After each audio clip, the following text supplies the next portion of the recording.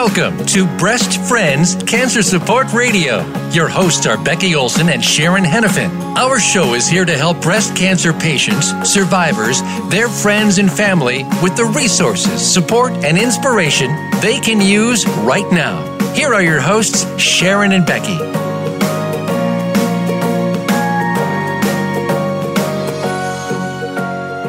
Welcome to Breast Friends Cancer Support Radio. My name is Becky Olson. I have battled breast cancer 5 times in the last 23 years. I'm also a motivational speaker, a speaker mentor, and the published author of The Hat That Saved My Life. Hi, I'm Sharon Henifin, and I'm a 25-year survivor, a certified life coach, and the author of my book, Thriving Beyond Cancer. Becky and I are also the co-founders of Breast Friends.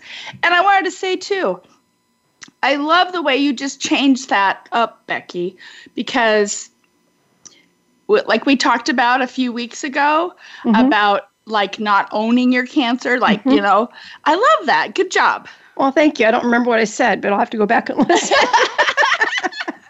Well, Sharon, welcome back. It feels like it's been forever since we have been on a live program because we've both been in some transitional times right now, and that's the topic of our conversation today.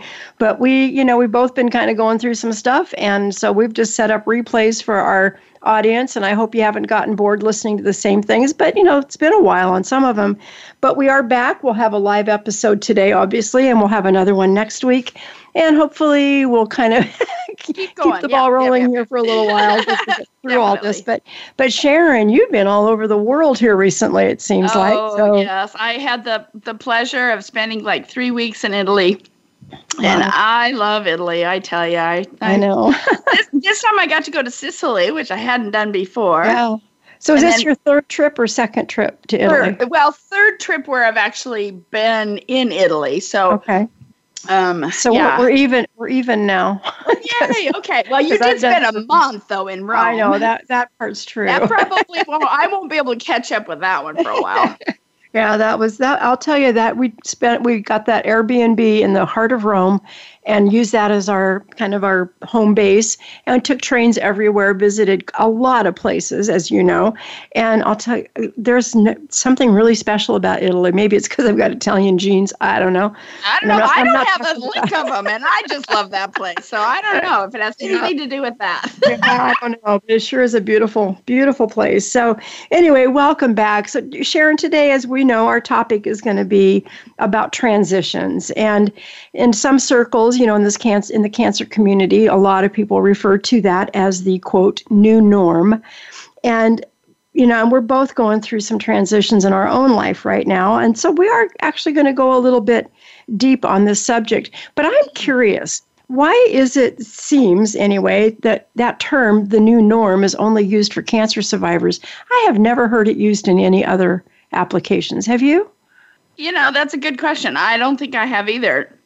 And I don't really like it, actually. But, I don't either. And when you think about the, quote, new norm, it really is just a transition from one thing into another, because what was normal before is no longer normal. Now this is normal. And it happens all through our life. We get married. That's definitely a new norm. We have children. When you take that's an adjustment. That's a big adjustment. And then you're raising your children home when they're little, and then they go off to kindergarten, and it's like, okay, now what do I do with all this time on my hand? So we go through these, quote, new norms all the time, and it's a new norm for the parents. It's a new norm for the children. We switch schools, we move. That's all new norm. And so but we kind of reserve that term for those of us going through cancer. And I don't think that's right. I think we should spread the wealth a little bit. Yeah. But like I said, I would like to come up with a new term. Maybe we'll come up with one. But, the thing is about transitions, they can be big, or they can be little, and some, of course, we choose, and some are thrust upon us, and we're not necessarily quite ready for them, right? And sometimes we choose them and then wish we hadn't. Yeah, that's true. That's very true too. And again, it's just it's just a phase of life. And a part of dealing with any sort of transition is if you know it's coming, of course, getting your mind kind of wrapped around what it is that this may or may not present to you, and think about the positive things of it. Think about the exciting things that are about it, and not dwell on maybe the stuff that we're not really looking forward to. Yeah, no, I agree with you. And, when you think about, like you said, some of the things that are thrust upon us, and we end up facing these new norms for things that really are kind of beyond our control. Sometimes they're in our control, but they're still not happy things, like, going through a divorce. Mm-hmm. When somebody's going through divorce, and I had a beautiful lady come to my home, and she helped me clean it as we're moving out, and she shared with me a really sad story about her husband just left her without. One day. She got the divorce papers like 3 days before their anniversary. Oh, and she had no idea it was coming. And then he just moved out and left her to handle her entire house and get it all. I mean, it's just, when you think about things like that happening to someone, and then I think about going through cancer, not to minimize cancer at all, because it's a really difficult place to be for, at least in some circumstances. But what she went through, just dealing with that. And she did come through the other side of it. She's doing missionary work, and she's a lovely, lovely lady. So, even that, as hard as that was for her, she pulled through that. And so there are ways that we can do that. So, Sharon, what are some of the other difficult transitions that you can think of that? Well, I remember, and again, this goes back to my cancer many years ago, but that immediately going into menopause. My goodness. Talk about a transition. So many things were affected by all of a sudden your body not producing estrogen. And in my case, it was because chemotherapy one day just basically stopped that estrogen bugger. But anyway, but even natural menopause, can be tricky. And again, that's why some people resort to HRTs and hormone replacement therapy and those kind of things. But again, I think just the aging process. Okay, now for all of you who've maybe been listening to the show for a while, my picture everywhere has dark hair. Well, guess what? I've been coloring it since I went through chemo, about 40 years old. And unfortunately, it was very white underneath there. And so, a few months ago, I talked to my daughter, who's a hairstylist, and I'm like, okay, child, how do I do this? I want to try to go natural. And now I am completely white-haired. But the cool thing is, it actually doesn't look too bad. It looks great. I was so afraid that it would make me look so old and all this kind of stuff. It actually has a blonde tint to it. It's not just, at least that's the way it looks in photos. It's not white. I mean, I think it probably is more white than blonde, but in photos it looks blonde. And a couple people said, wow, when did Sharon decide to go blonde? It's like, well, actually she went natural. Exactly. So, no, it's beautiful. And I know you kind of struggled with that decision for a long time, but and again, that was a decision that I made, but it's still that transition that it was not an easy decision to make. And so now I'm looking back going, okay, this isn't so bad. I'm okay with it.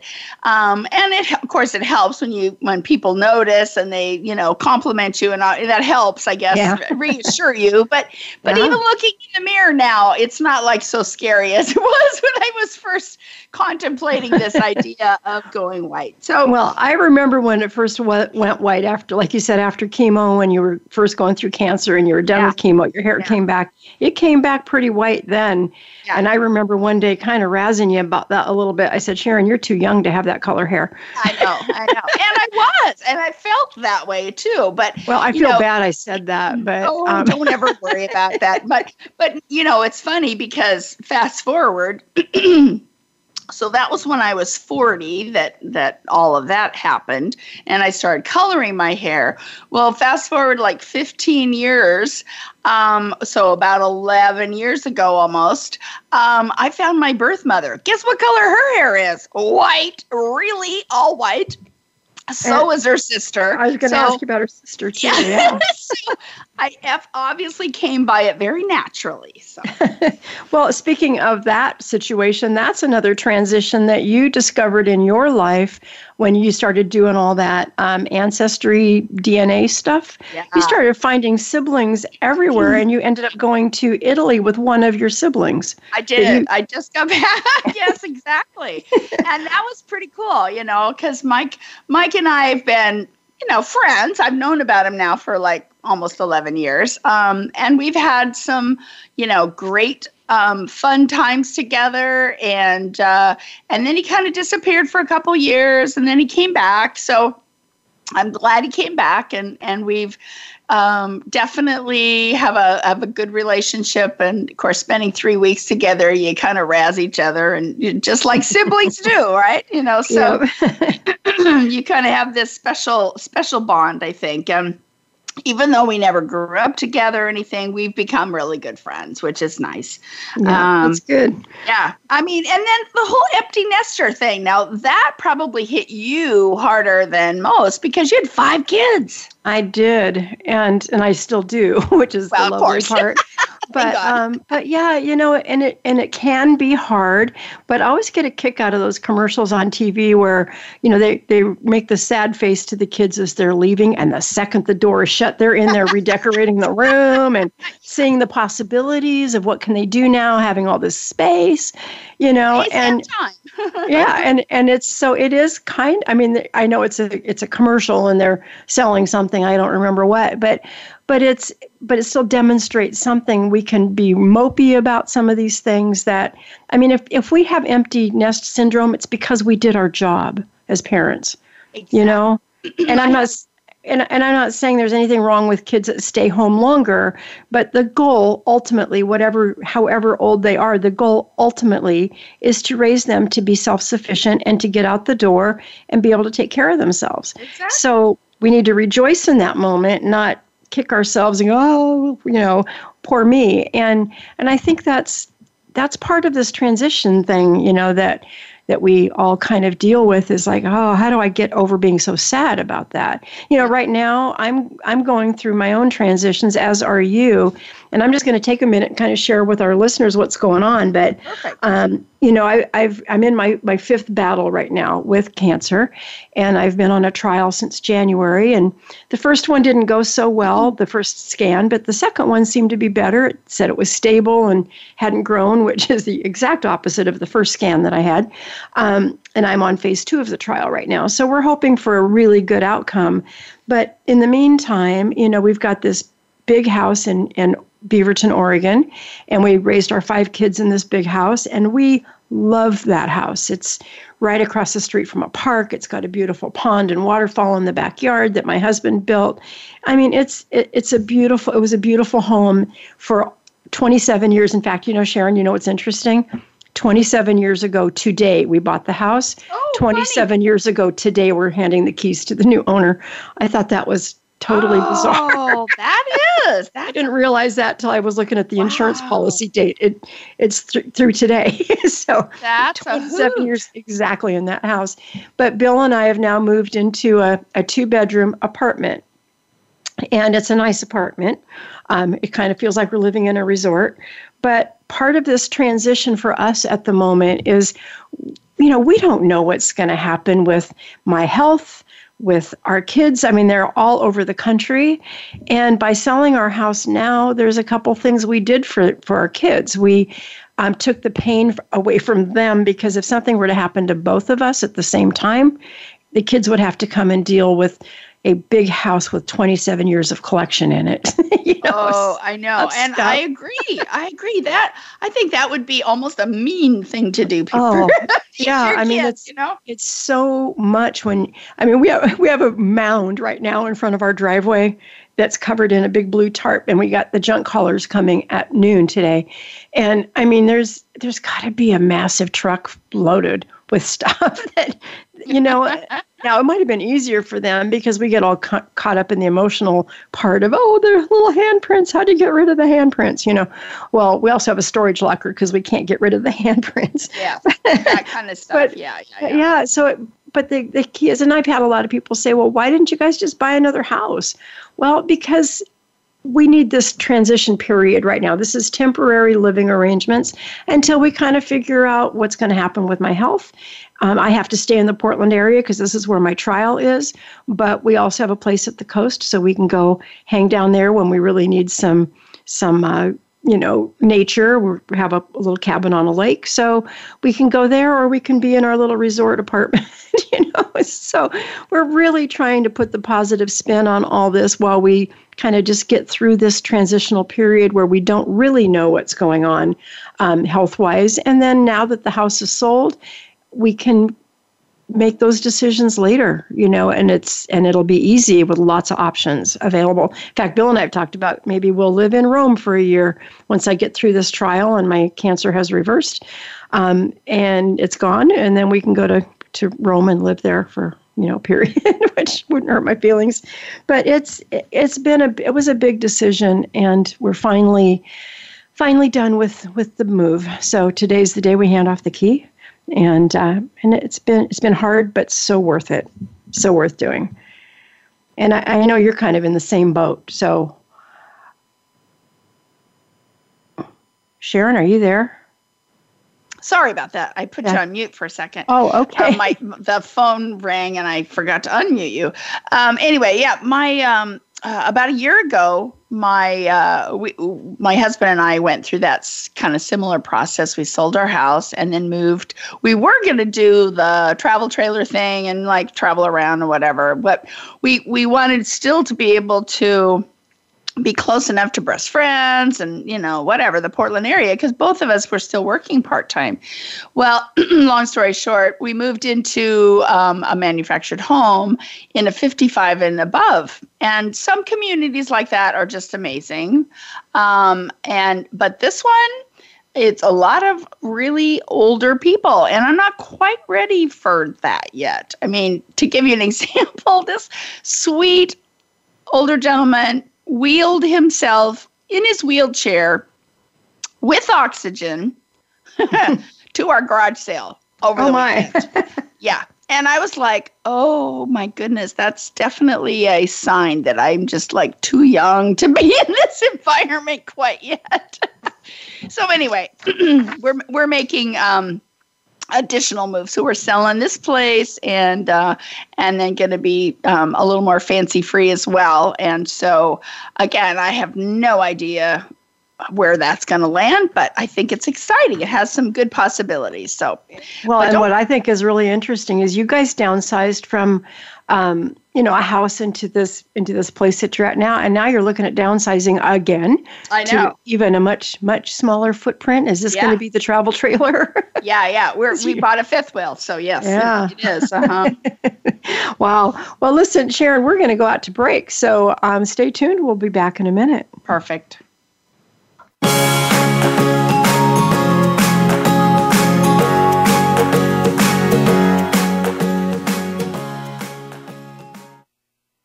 Become our friend on Facebook. Post your thoughts about our shows and network on our timeline. Visit facebook.com/Voice America.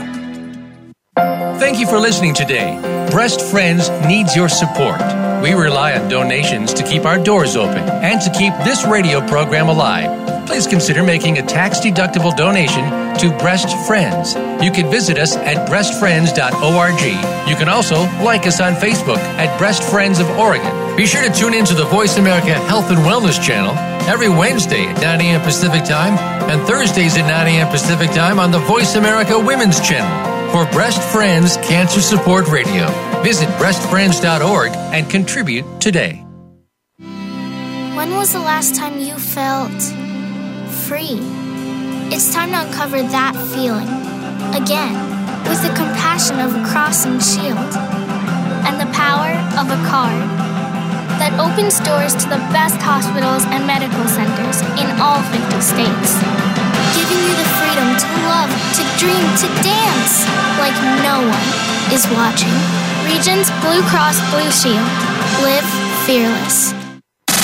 Have you friended us on Facebook yet? Why not? Just go to facebook.com/Voice America or search for the keywords Voice America. Once you are part of our Facebook network, you'll receive daily messages about what's happening with our shows, this week's featured guests, and new happenings at the Voice America Talk Radio Network. And you can add your voice to the always active discussions on our timeline. Just go to facebook.com/Voice America or search for Voice America.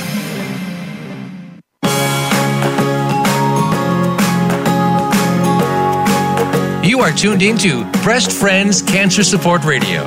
To reach the program today, please call us at 1-866-472-5792. Again, that's 1-866-472-5792. You may also send an email to Becky at breastfriends.org. Now, back to the show. Well, welcome back to our show. We've been talking about transitions and, how some can be difficult and some can be exciting and all, new norms are not necessarily positive. So, we can talk about some more of that. Becky, did you have some questions for me?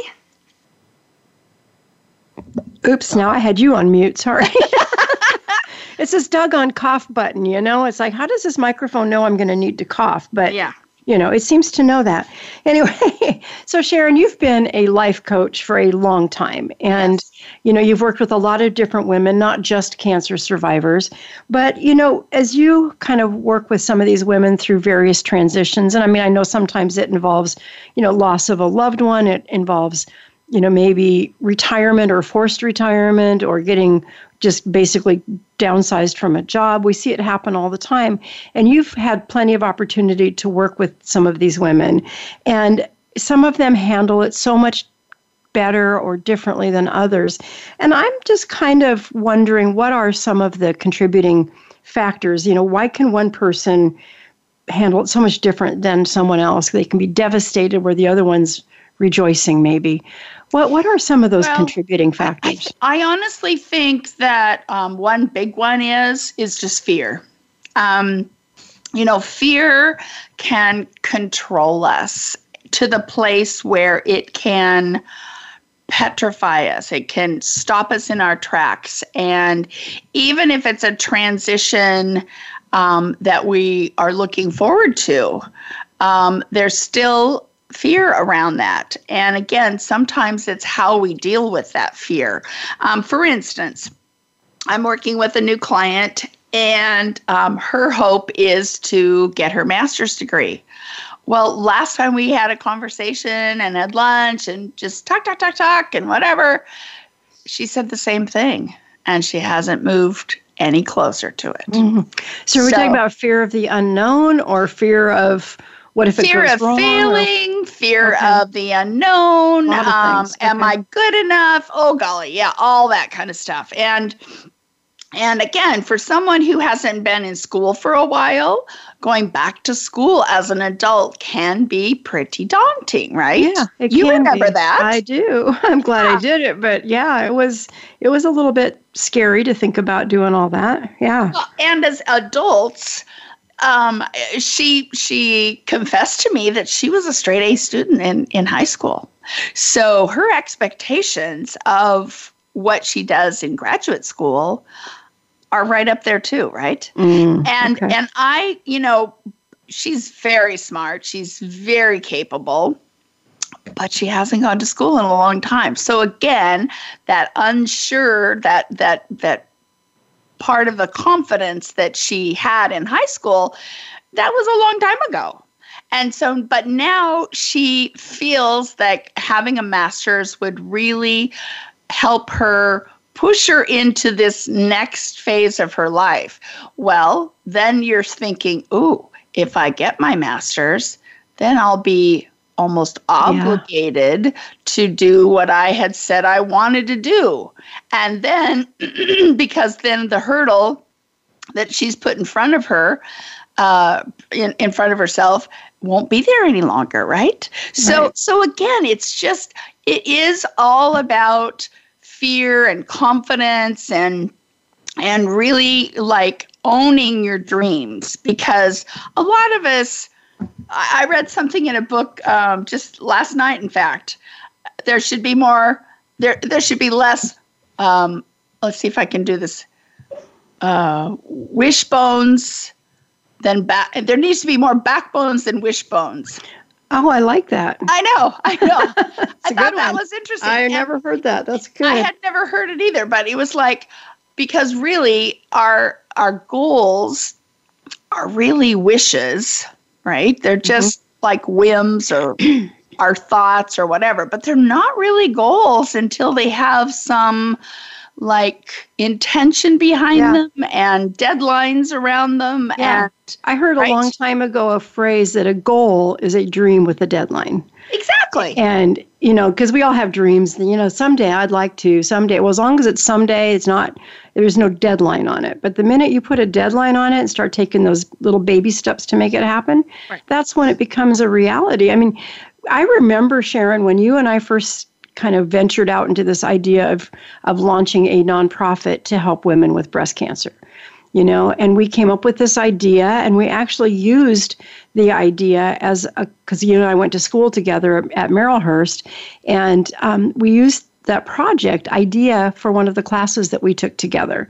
Yep. And, we kind of had this dream of helping women. We had no idea what it was going to look like, but through this class, we were able to kind of create a deadline of steps we wanted to have done by certain dates and certain times. Yeah. And it evolved. And when you go back and look at that plan, all except for being on Oprah, we've done most of that stuff, Well, I mean, and it was a roadmap for us. Yeah. It was like, okay, you can't do this until you do this and this and this and this up to it. So you can kind of work backwards even in your plan. If this is your ultimate goal, then what do you have to do every single day? One little thing you can do to get closer to that mean goal. Yeah. And that's exactly right. And it makes all the difference. And again, like you said, Breast Friends is an excellent example of that, because it's almost been 20 years. It has been. I'm like, oh my gosh, that's crazy. But again, whether it's again, a transition that you're choosing or you're not choosing. Let's use that example of this woman who unfortunately was, broadside by her divorce papers, or a downsizing or losing your job and you weren't planning on it, that kind of thing. Those are those transitions that can be so painful. And if we wallow in it's not fair and wow, why did it happen to me and all that stuff, you really do miss the joy in that time frame. And unfortunately, this is not a dress rehearsal. We only have a finite amount of time to live on this earth. And unfortunately, that's the one resource we cannot get back is time. We cannot get it back. And so when you kind of come to that, realization, each day is very precious.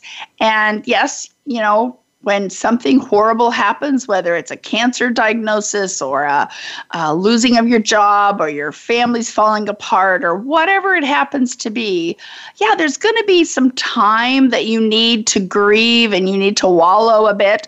But the problem is we tend to wallow a long time, right? And we waste a lot of energy on stuff we have absolutely no control over. We've said many times on this show, it's okay to go to the pity party because we're all going to be invited to them from time to time. Just don't stay at the party too long, because life does happen and things happen. And sometimes it's a matter of sorting out the junk so you can see what's good. This kind of reminded me, and I wrote this down to make sure use this analogy. When we began our process of moving, when we actually sold the house, when we got to that point, should have started it months before. But, you have to go in and start, getting rid of stuff. And I remember walking into the garage and, 27 years of living in a big house and then have a garage where you can just throw all the crap that accumulates over all these years. I remember the first day we were supposed to go get ready for a garage sale, moving sale, and I couldn't see anything good in that garage because there was so much junk in the way. Right. So the very first thing I did, and I was so proud, I picked up the very first thing that I would consider a piece of junk, literally junk, and I set it in the driveway, and I said, this is the beginning of our junk pile. Mm-hmm. And I called a junk company to find out what they would charge me to haul away the junk when I'm done, and that got a reasonable price. But pretty soon, Bill and I are both looking around the garage thinking, what's junk that can be thrown out? That was so much easier than trying to find the good stuff. Right. And by the time we got all the junk out of the garage and into a pile, I actually had room to have a moving sale, and I was able to bring some things from other parts of the house, and I made room for the good stuff because the junk was out of the way. Right. And sometimes we haul so much junk around with us that there's no room for the good stuff. We can't see the good stuff. We get Becky, paralyzed. Did you just hear what you said? I did. That was very profound because we're talking about junk in your garage, but I'm talking about junk in our lives. That's right. In your head. It's all the same. It is. Yeah. So you got to clear up the junk to get to the good stuff, right? Yep, that's right. I'm going to write a blog about that. I love it. Yeah. Just decided. It's a great topic because the reality is, you can definitely see it from your garage scenario. Uh-huh. But the reality is, if you have all the excuses, all the junk, right? All the stuff, the reasons why you can't do XYZ, all in the way, it's hard to see the good stuff, the goals, the things you can do, the things you do have control over to be able to really move forward. And so that is just an excellent, way of looking at our lives in general, because there is a lot of stuff in the way. Yeah. There's a lot of junk in there. This was an eye-opening exercise for both of us to be able to go through and sort. The hardest part, like I mentioned, was the handprints, but that's just one example. But going through the boxes in the garage with all the kids' first grade report cards and all their little, annual pictures. Did you send that to them? Or what did you do? We've actually boxed. Bill had this brilliant idea. He went to the post office and got 5 flat envelope or flat rate box envelope, whatever boxes. Right. And you addressed one to each kid, and we put all their stuff, it won't all fit, but put a big chunk of it in there, and we're going to just ship those off and let them decide if they'll probably go, I don't need this stuff, and then they can throw it out, and then we don't have the agony of it. Well, yeah. I still have a few things of my daughters who moved away 11 years ago. Yeah. That because you have the room to store, you keep them, right? Exactly. And maybe you mention them every once in a while. What do I do with this stuff, and just keep it, and you're like, well, I'm in the place where I don't want to pay to store it, so now it's going to be a little different situation. So good for you. I know. That was the hard part was, so we do have a storage locker for some of those things and for some other stuff. But how long do you want to pay to store it, right? Exactly. Yeah. So when the kids come home, they have to go through their boxes of stuff that didn't fit in the flat rate box that we're going to ship to them. But we'll figure it out. But bottom line, there is just so much stuff in our lives that just interferes with the joy that we could have if we could see the good stuff that was left. So I do encourage all of our listeners, look at some area of your life, one little area. Maybe it's a drawer that bugs you because it's full of junk. Clean out one drawer today, just one. Yeah. And see how good that feels to get one drawer cleaned, throw the junk away, and start fresh with that drawer. And then maybe you'll do a closet. And then maybe you'll tackle something significant in your life. The garage. The garage. Gosh, I'm so glad that project's done. Oh, my word. Yeah. Anyway, so again, Sharon, when you're downsizing, that all that stuff is hard. Yeah. But it can be thrilling. It can be really fun. I mean, when we made the decision that we were going to have, our community was having a garage sale. So we're like, well, what the hell? Somebody else is, advertising it and whatever. Let's go ahead and join it. So we got on this great vibe of just going through stuff and realizing, and so it ended up being kind of a fun thing because we were doing it together, and I didn't go into, some of the stuff in that I book, I went through all my books and all that kind of stuff. And is this something I'm ever going to pick up again, or is it just filling up my bookshelf? True. I get that. Yeah. So anyway, sorry, you were going to ask me a question. I was, because we have a couple minutes left before the next break. But I wanted to ask you, because you kind of started to go down that path of talking about the person that has the kind of poor me, I'm so sad, sort of. Yeah. So really you're talking about being the victim, right? Oh, absolutely. Yeah. So how do you go, is there a way to go from being the victim to being okay with the change, or maybe even to get excited about the change? Well, I think, again, it depends on the circumstances and what topic we're talking about. But I'll use the example of maybe a forced downsizing. Maybe you lose your job, for instance, and why after all these years of loyal employment, why would I be let go, right? Mm-hmm. That hurts because our identity is so wrapped up around stuff we do, right? Our jobs are who we are in the world. And it's not really, but that's, it feels that way. So being a victim in that situation, we almost feel entitled to have that feeling. But the reality is there are going to be things that happen, like downsizing a big company. I mean, it's just a numbers game sometimes, and it's nothing personal, but guess what? Your name's on the block because you have this many years of service or whatever. Yeah. And so it really isn't personal. Okay. So I think people have to figure out that, is this really personal, or is it just a circumstance that they have to deal with? That's good. But also besides that, it's also the, figuring out what responsibility did I have in this, okay? Maybe you've been slacking off at work, right? Maybe, there was some things. Maybe you're not as easy to get along with as XYZ other people. There are personal responsibilities. Like what did I contribute to this decision? Okay. And there may not be anything like a Hurricane Katrina that came through. Obviously that's not your fault. You don't take responsibility for a hurricane.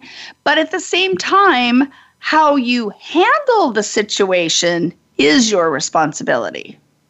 And that is a wonderful note to go out on. So let's go to break, and we'll be back in a minute.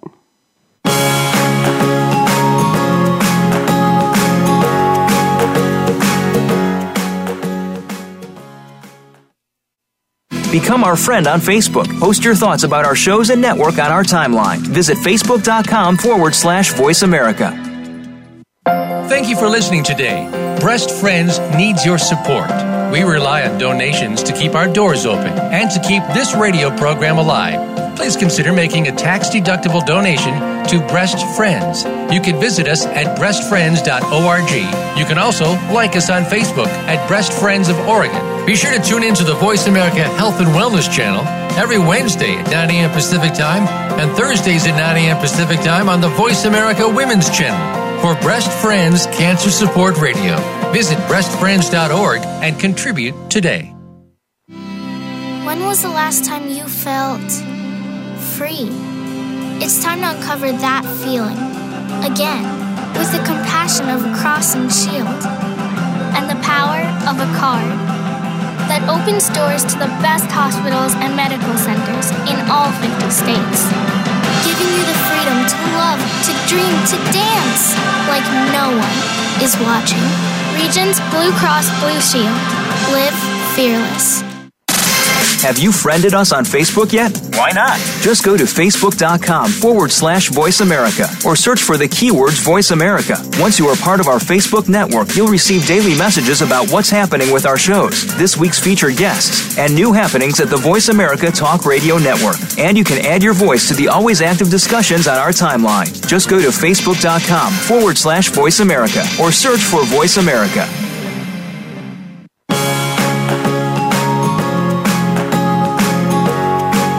You are tuned into Breast Friends Cancer Support Radio. To reach the program today, please call us at 1-866-472-5792. Again, that's 1-866-472-5792. You may also send an email to becky@breastfriends.org. Now, back to the show.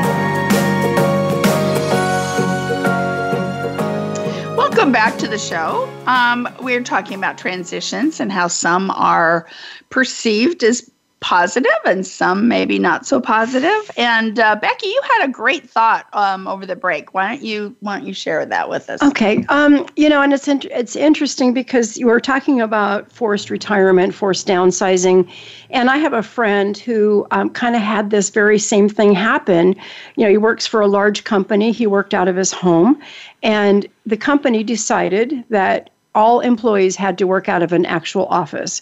And since his offices were only located in New York and one in Texas, he had to choose where to move to from Portland. So he chose Texas, and that's where he was working. Now they're telling him that his department is going away and he needs to find a new job in a different department within that same company, or he has to leave. And that's like what, about a 2-year space of that happening? Yeah, they won't. Yeah, he's only been gone a couple years. So, he bought a house down there, fixed it all up. It's beautiful. And now he's being faced with another decision to move.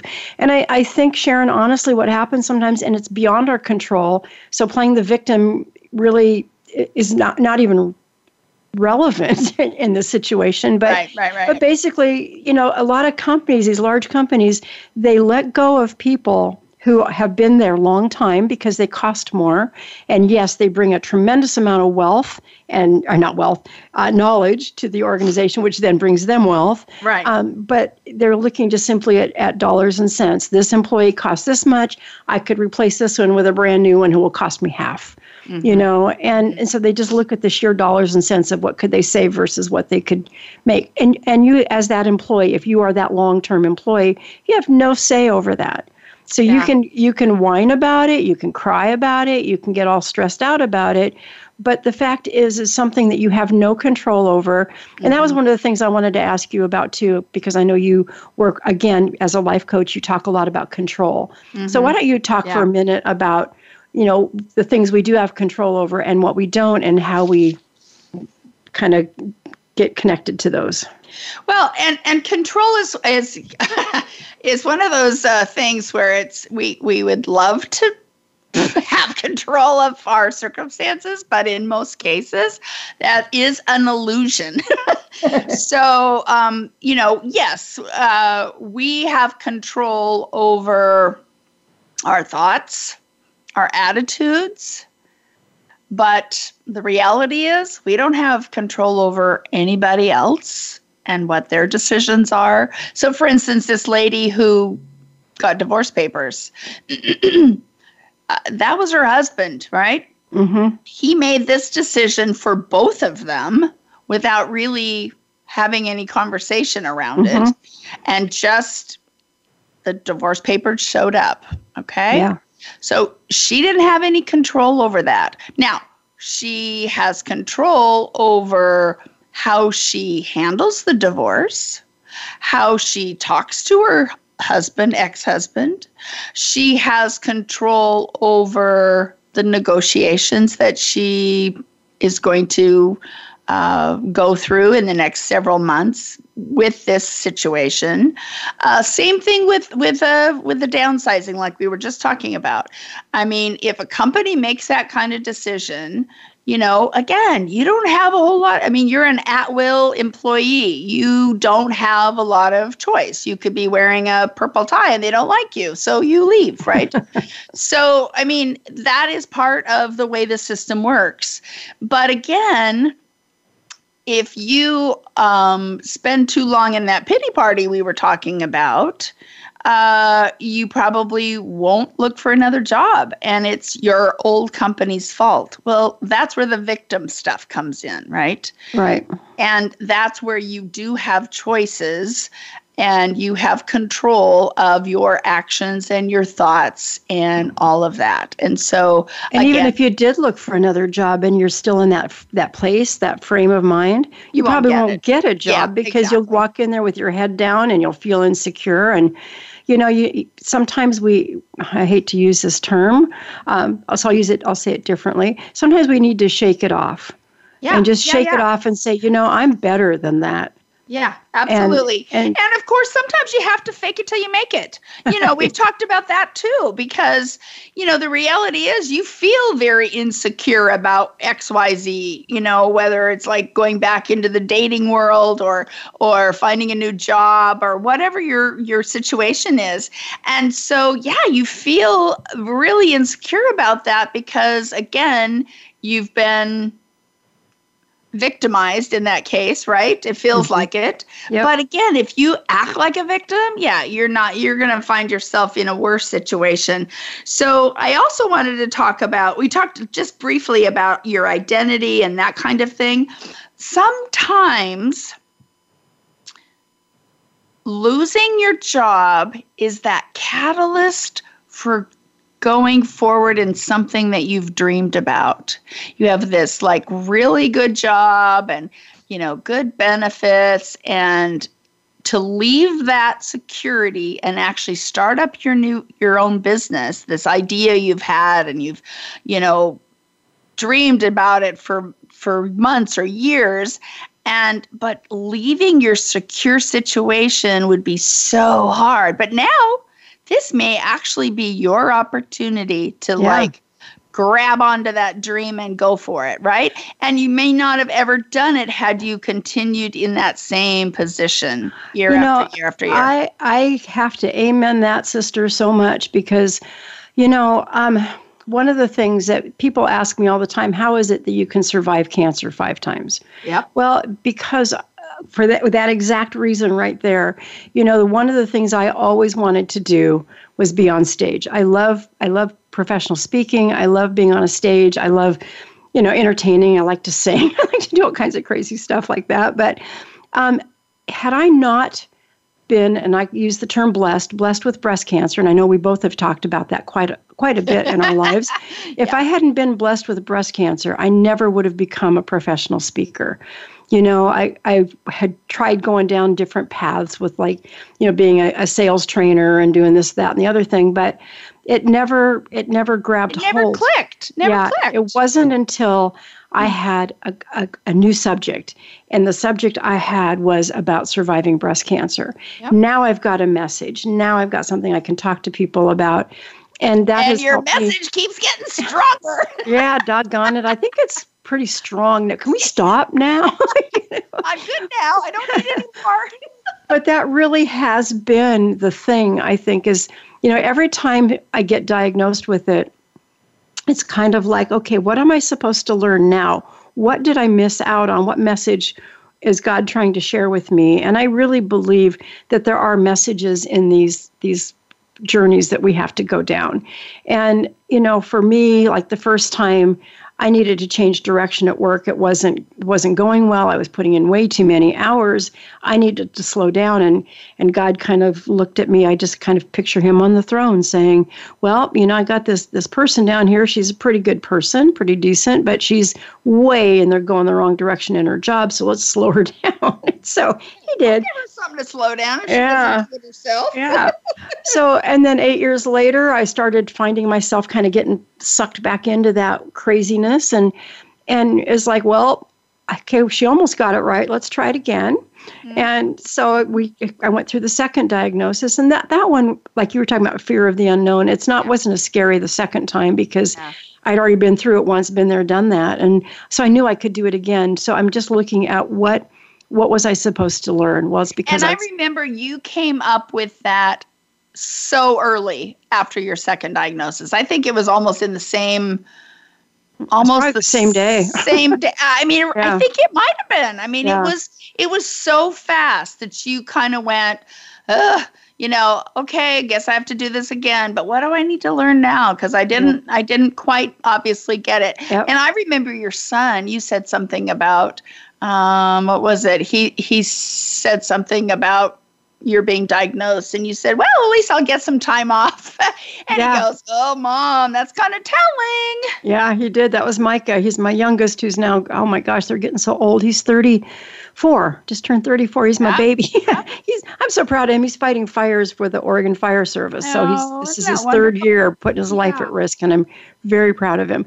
But yeah, that's what when we were waiting for the diagnosis. And I said, well, if I have breast cancer again, the good news is I can take time off from work. And that's exactly what he said. That's a little telling. He says, you'd rather have breast cancer than go to work. And I thought, oh, my word. So I knew the end was coming up soon. And it took me another year to get out of there, but I did. And but I remember saying for a long time that the only thing worse than hearing that you have breast cancer would be to hear that you have it again. Mm-hmm. And then I found out when I had it again that it wasn't bad as the first time. It was almost the exact duplicate on the other side. So been there, done that, knew what to expect. And so that part wasn't so bad. So that fear of the unknown, wasn't there nearly as much because, of course, you had been through it and you'd beat it and all that. Yeah. Now, the third, fourth, and fifth times were a little different because each of those, they weren't supposed to come back. I mean, I had a double mastectomy, so I wouldn't have to worry about this anymore. And yet I got it a third time, which, that one kind of surprised me. But again, I asked, what is the message this time? And you know what it was, Sharon? We were sitting in the Breast Friends office, and a gal from one of the pharma companies came in, and she was talking to us, and she said, and she knew that I was going through this for the third time, and she said, well, the good news is breast cancer isn't a death sentence anymore, and it's like, well, for some people it is, but I remember thinking that, but also the feeling, I had to feel that comment from this position of someone who might die from this disease. Right. When most of us will survive it, but for some of us, it gets a little more challenging as time goes on. So I had to feel it, and I felt like God put me in that place to feel her say that so that I could make sure that when I'm out speaking, I don't say something like that too. Yeah, that your message was even stronger because of that. Yeah. And I knew she was trying to be supportive and helpful, so I didn't judge her. I didn't get mad about it. I knew what she was trying to do. But the problem is if you just lost a mother, you just lost a sister, or you yourself are facing, metastatic breast cancer like I am this time. I mean, it's in my lungs now. So we're trying to deal with that. But we always have to give people hope because still they're improving things all the time. They're coming up with new solutions and new treatments, and this trial is very promising. We just have to find the right combination. So we're really hoping for a good outcome. But had I not gone through this the fifth time, I wouldn't be able to participate in this trial, which, if we're successful, will go on to support other women when they can release it. Like the FDA just released this trial drug for women who have triple negative metastatic cancer. So it's been approved for them. Now we're trying to approve it for estrogen-fed cancer. And I'm part of that trial. And if we have success with it, who knows, the floodgates will open for the women that can be saved from this. Exactly. So it's kind of cool to be a part of that, Scary, yes. So looking for the blessings is so big. Yeah, it really is. So, on that, and I guess this is, I can't believe how fast this show went today. But for all of our listeners out there, wherever you are in your life right now, don't give up. Look for something good every day. Go clean out a drawer, clean out a closet. Find some little piece of crap in your life and get rid of it so that you can focus on the good things because there's so much in abundance. And on that note, I just want to remind you we will be here next week. So until then, there's always hope, and we're here to help you find it.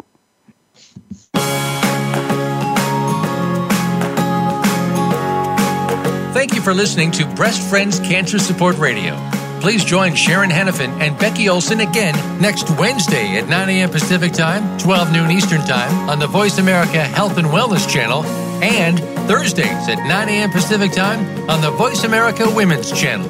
There is always hope, and we'll help you find it. We'll talk again next time.